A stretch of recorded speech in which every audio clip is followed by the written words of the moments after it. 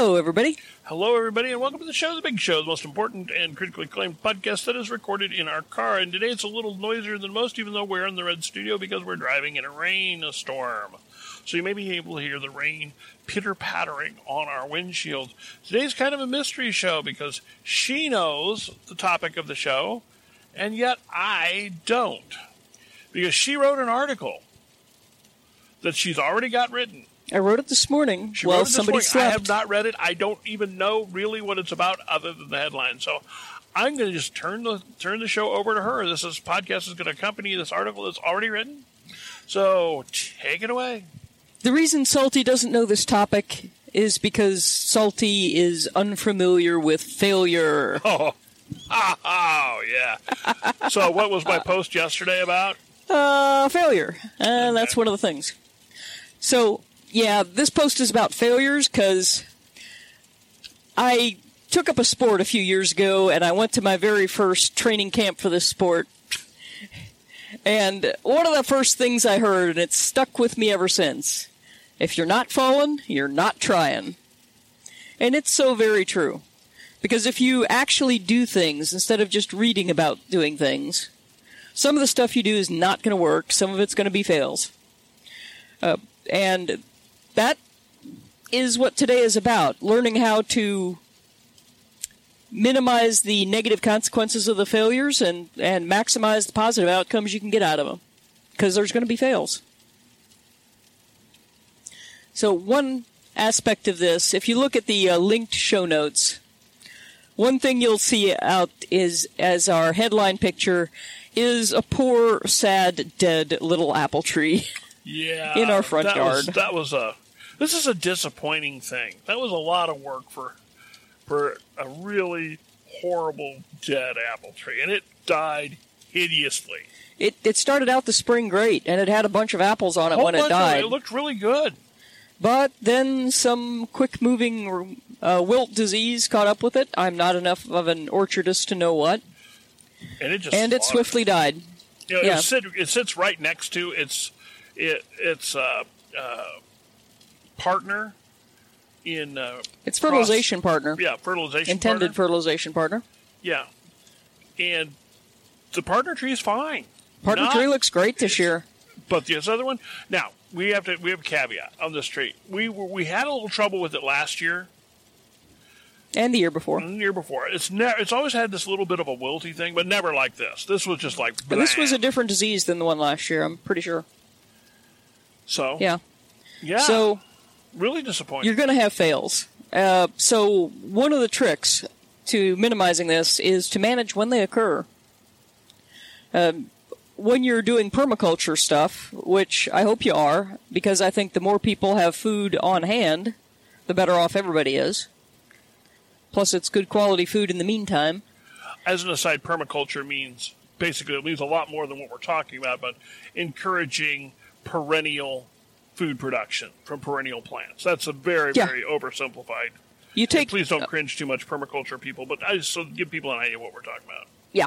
And then doing it in an organized fashion in zones so that you can, You do a lot of work up front putting the plantings in, but then they produced food with very little additional work input for years. Right, and then you build structures, watering systems, and stuff like that. That is, build once, use many. Yeah.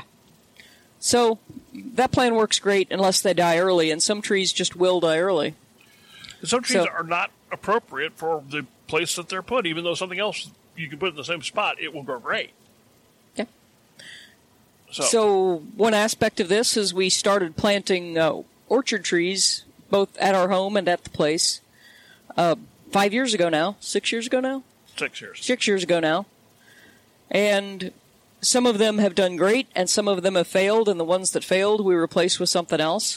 With a couple of exceptions. Sometimes you learn a spot's just not a good spot and don't go with that one again. And it may be a good spot for another kind of tree. Unfortunately, where we live, the ground is all kind of clayey. The place is even clayier than a home. So, and fruit trees don't like clay soil. They don't. Yeah, look at every recommended soil for almost every tree, and it's like, Oh, use fertile, well-drained soil. Yeah, that's great if you have it. But if you don't, well, then you got to see what'll make do. And we've learned some things make do better than others. You do your best remediation that you can do. But for tree roots, there's just so much you can do. The thing is, now's the time to learn. Right. Because this tree dying was annoying and disappointing, but it was not drama because we have other fruit trees and we have time to replant this one. And we know that apple trees can grow in our yard because we have 2 others. Yeah. So it's not but it's just when she replanted this tree when it died the first time, she put in the same kind of tree. Now, this wasn't just because she's being stubborn. It's because the pollination. You have to watch your pollination. Unless a tree is self-pollinating, it has to have a good pollination partner. And the 2 trees that were sitting right next to each other were excellent pollination partners for each other. And they did a good job of it. And the one that died had a money-back guarantee, so they replaced it with another tree of the same type. Yeah. And that was where I had a hole. So I figured it was worth another shot. It's not worth a third shot. No, something else is going in there. Probably another apple tree that will pollinate with the... See, one of the things we wanted to do, and I'm really, really hyper cognizant of this. Hyper cognizant? What kind of That's a word now. Nobody uses hyper cognizant. It's a word now.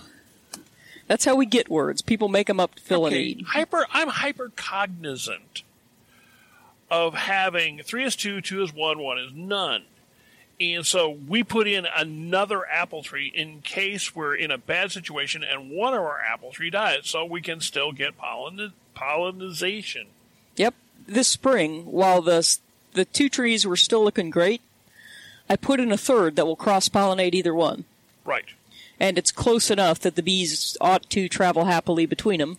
And we can actually still carrying pollen. We can actually put in a feature if we need to, put in some extra flowers or whatever it is to keep the bees moving. We have an extra flower bed between them to encourage the bee movement. We have a flower bed in front of our house that it isn't particularly pretty.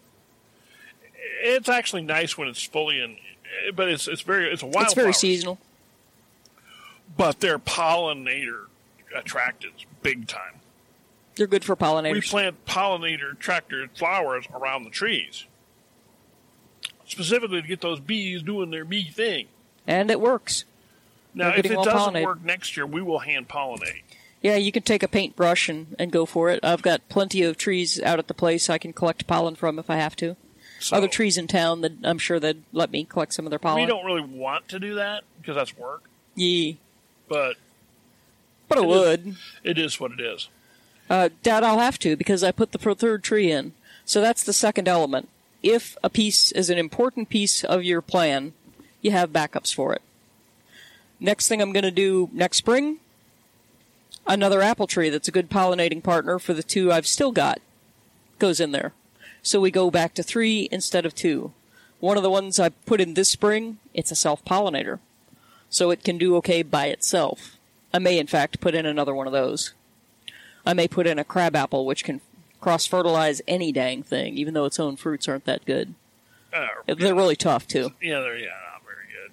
But yeah, you can cider them, but that's about it. But anyway. Which reminds me, we got some really good squeezed cider in the back. Yeah. Make your fails when it's not a tragedy by practicing things ahead of time, establishing things ahead of time. Did you talk? Have backups for important elements. Did you talk in the story about our other fruit tree fail? I know you've talked about it before, but our invaders. I did not. We have another story on that, but that is another fruit tree fail we had this year. We have a whole complete other article on that. We had our peach tree was deforested. In a single day. In a single day. In a 6-hour span, squirrels. 2 squirrels stole 9 peaches off that sucker. I can't imagine how they didn't explode. Now, it's just a very, very young tree, so we don't get that many peaches off of it. Yeah, and we had a late frost. And so. it was all, I got hit by frost this year, and I'd already eaten a few off it. It was a horrible year. We've got extra watering going to that tree. We've got one of our downspouts is basically directed right at the tree through a big black hose, so it was getting all the water it had. But we're half up until this weekend, and then we had a big shower a couple weeks ago, 7-incher. Yeah, which is a big shower. That's not.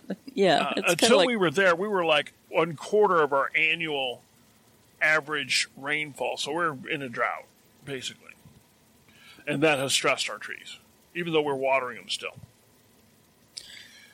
And but we learned some things about how to protect the crop from squirrels, and next year we'll have that in place. So again, we're doing the fails when the fails are not expensive to us. A lot of the fails that the stuff that we do now is based on fails that happened years ago. Yeah, and the bunny fencing. My garden was not thieved by any four-leggers all season long. And it's entirely because of the good fencing I've got around it, because we have a groundhog living on our property, and he would have been happy to steal things, but he couldn't get to any of them because of the good fencing. Yeah, here in Missouri, we call a groundhog a whistle pig. We got a whistle pig in our backyard. We're kind of like, well, do we get rid of the whistle pig? Because we're people who like to live and let live. You know what I'm saying? We are. But if the whistle pig starts tearing stuff up, it's got to go. We're going to live trap him and find a new home for the whistle pig. But so far, the whistle pig has not torn anything up. Yeah, I've put some serious fencing around the garden, and the losses from that, including the bunnies that I find hopping around the yard, they got nothing and liked it. Or didn't like it. I don't care, stupid little thieves. So, learn from your errors. That's one of the things. That's one of the big points about making mistakes is figure out what they are and learn from them. I have found that camping equipment is a particularly important to test that stuff out early. Because a lot of the stuff looks like a great idea, but it either needs modification or it needs laughed at and rejected. And you really don't know until you try it. So if you're counting on that stuff and you've never tried it, you have no idea if it's going to work. Even if it works, you don't also have any idea, is it worth the wait? Is it worth the bulk? Is it worth the effort? Is it worth the money to keep? Because some things require some upkeep. And, if it does work, but, it's a real pain in the tail to clean. We were just at a gun shop. Here's a perfect example. This isn't camping gear, but this is a gun.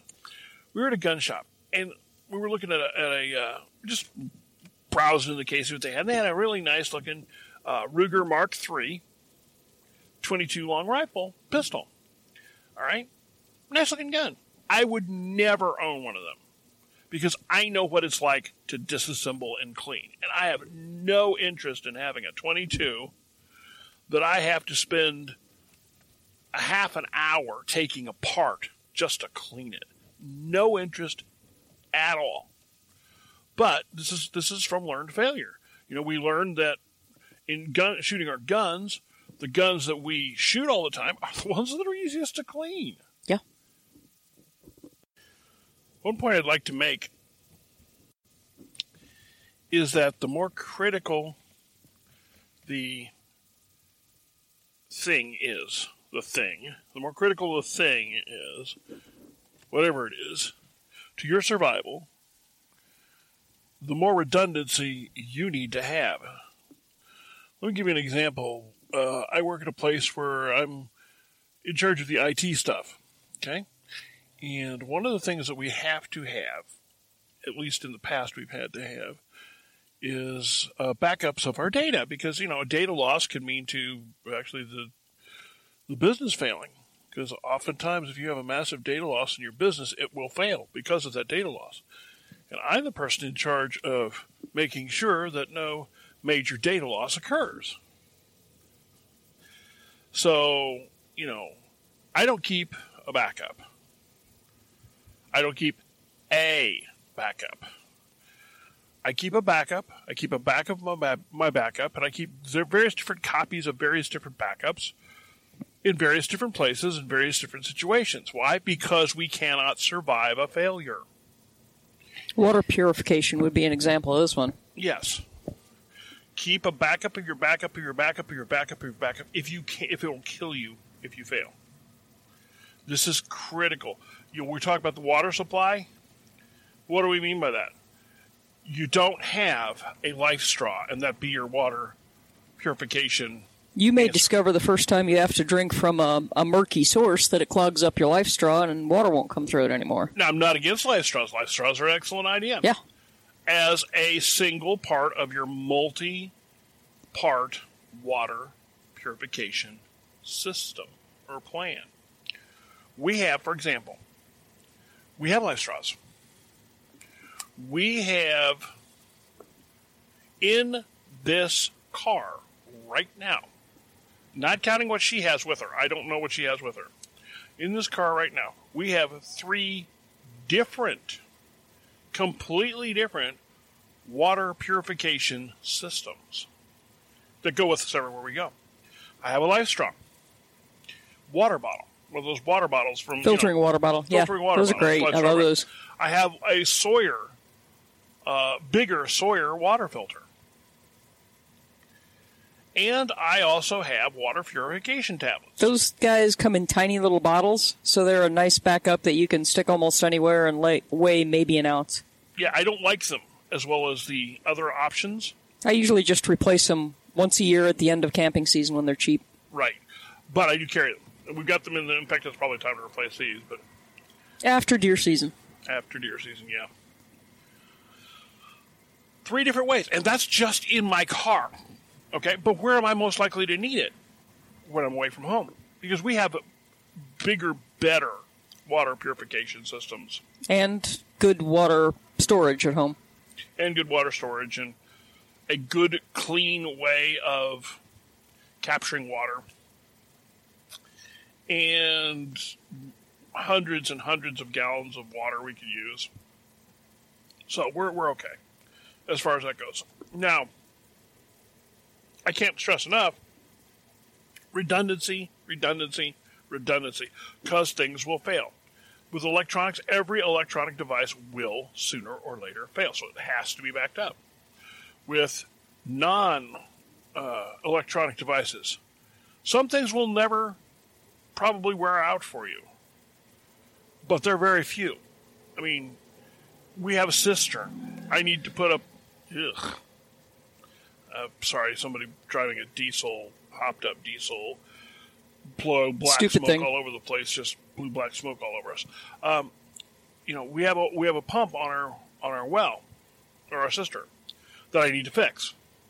And not only do I need to fix it, I need to get a separate parts kit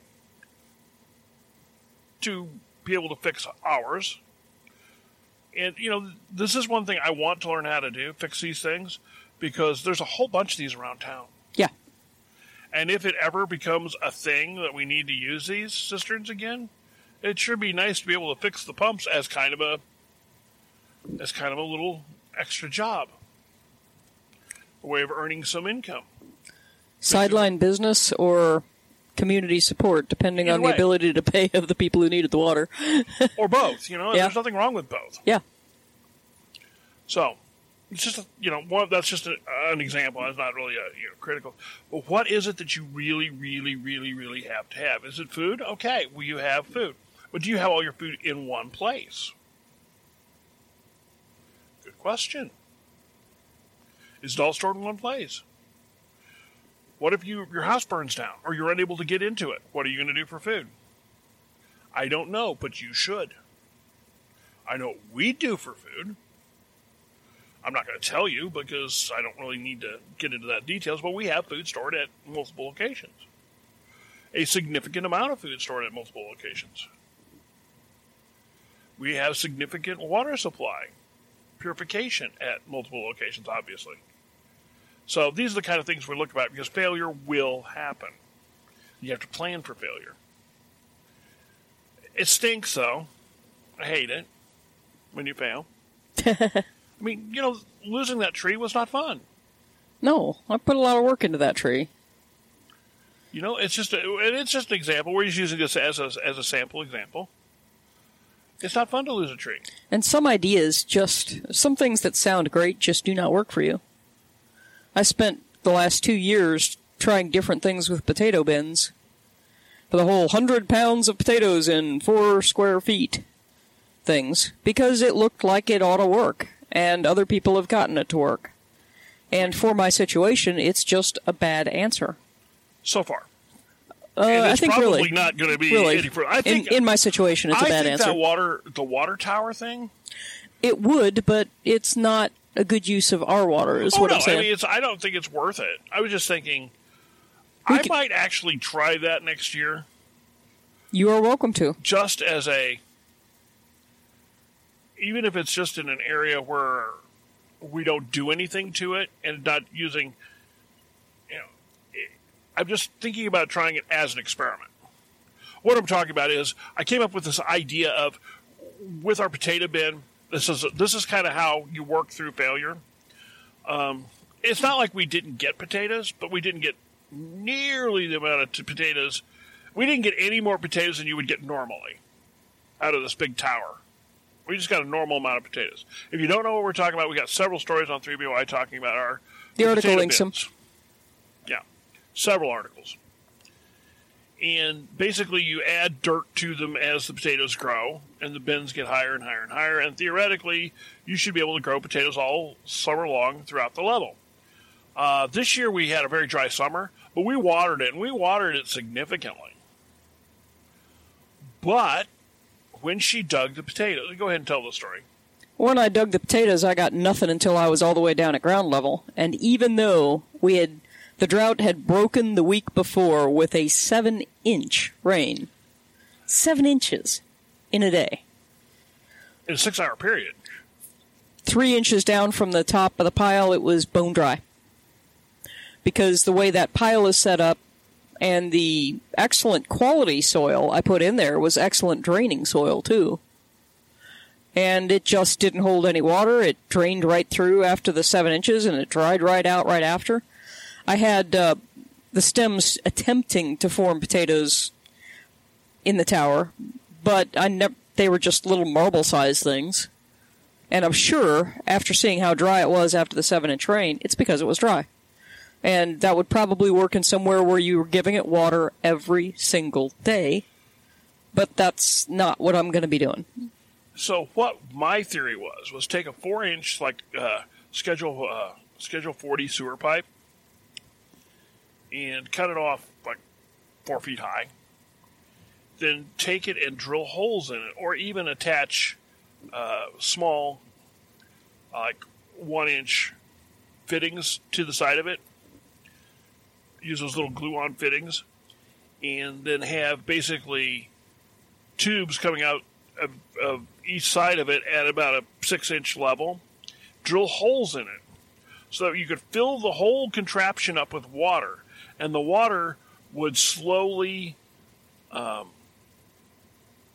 leak out of this tube and water the entire inside of the potato bin. It's basically a drip water system for the inside of a potato tower. And I think it would work. You just take a cap and put the cap over the top. That would keep the any water, any bugs and stuff out. That would be a perfect place for wasps to live, and we don't really want wasps. Yeah, because they'd get mad when you put new water in there, and then you've got a bunch of bad wasps.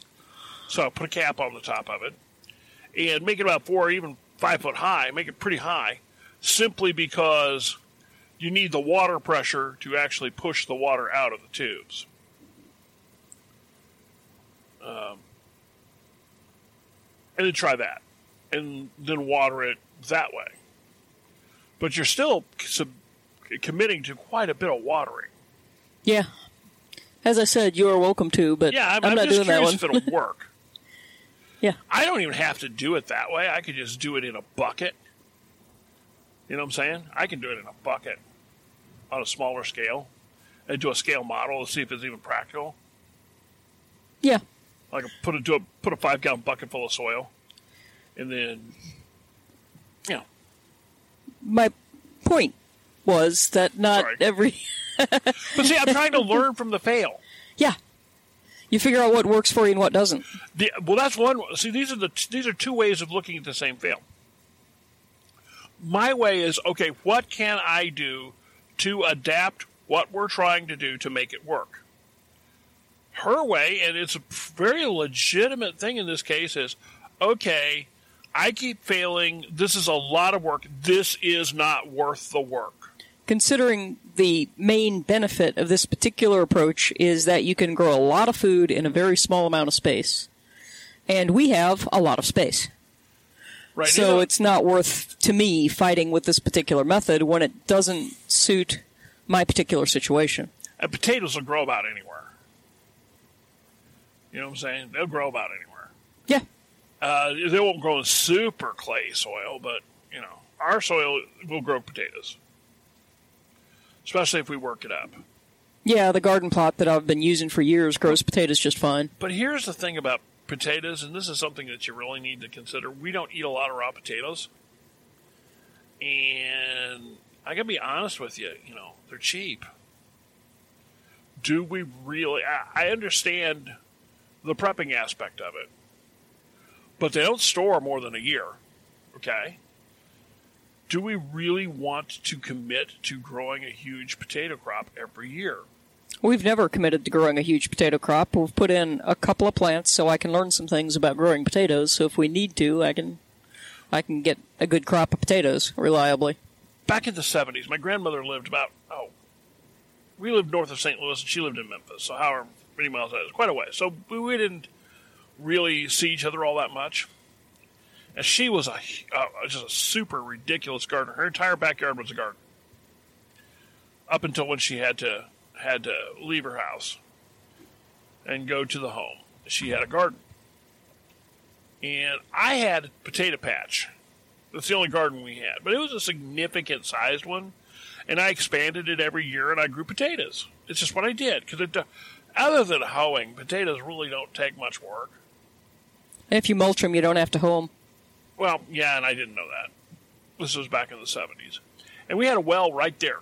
And it had an outside spigot that comes out of the well. So watering was no big deal. Our well never went dry. It was a deep well, and it never went dry.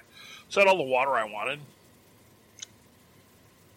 And my mom, she thought it was kind of humorous that I did this. Until the first year of potato crops came in, and I brought in the potatoes, and I had these several 5-gallon buckets worth of potatoes. And she's like, what am I going to do with all of these? So anyway, for 4 years, I kept the family in potatoes. It was my potato patch. I just did it every year. They just thought it was cool that you could cut apart at one potato and end up with a whole bunch of potatoes. It was just kind of cool. And I did this. And my grandmother, she came to visit. And even though there was nothing to do in this potato patch, there was nothing to do. I mean, you weed it and you're done, pretty much. She would go out there and spend hours hoeing in my potato patch while she was visiting us. Just because that was her thing that she liked to do. She liked to garden, and this is all we had. There was nothing else but this potato patch. We were, by golly, going to tend the living daylights out of those taters. Yeah, every year she'd come up for a 2-week visit. And man, you want to talk about a life on the edge of peril? Be a weed in my potato patch when my grandmother came. Your life was in peril. It's kind of beside the point, but anyway. So potatoes, we know how to grow potatoes. Yeah. And a huge part of what we do here isn't that we like to do a lot of what we're doing, but we learn so much. And if we need to do it, we know how now. You know what I'm saying? I think skill development is important for everybody, and I'm trying to walk the walk. That's right. By learning to do some things that I gardened some as a kid, but I didn't for the first 20 years of our marriage. We didn't really keep a garden. The bottom line is, though, and this is straight, you'll never learn from your failures if you don't start them and fail. Yeah. You'll never learn. There's a limit to what you can learn from the internet. Lots of people say lots of things on the internet. Some of it works great. Some of it works great for them, but not for you. And some of it just doesn't work great at all, but so many people just keep repeating things they've heard that sound good that you don't know. You may have seen it. I saw the whole Straws. Fire starter straws. I saw that idea 7 places, I'm sure. And it always sounded like such a great idea. You take your petroleum jelly and you roll your cotton around in it to get the cotton really saturated with petroleum jelly.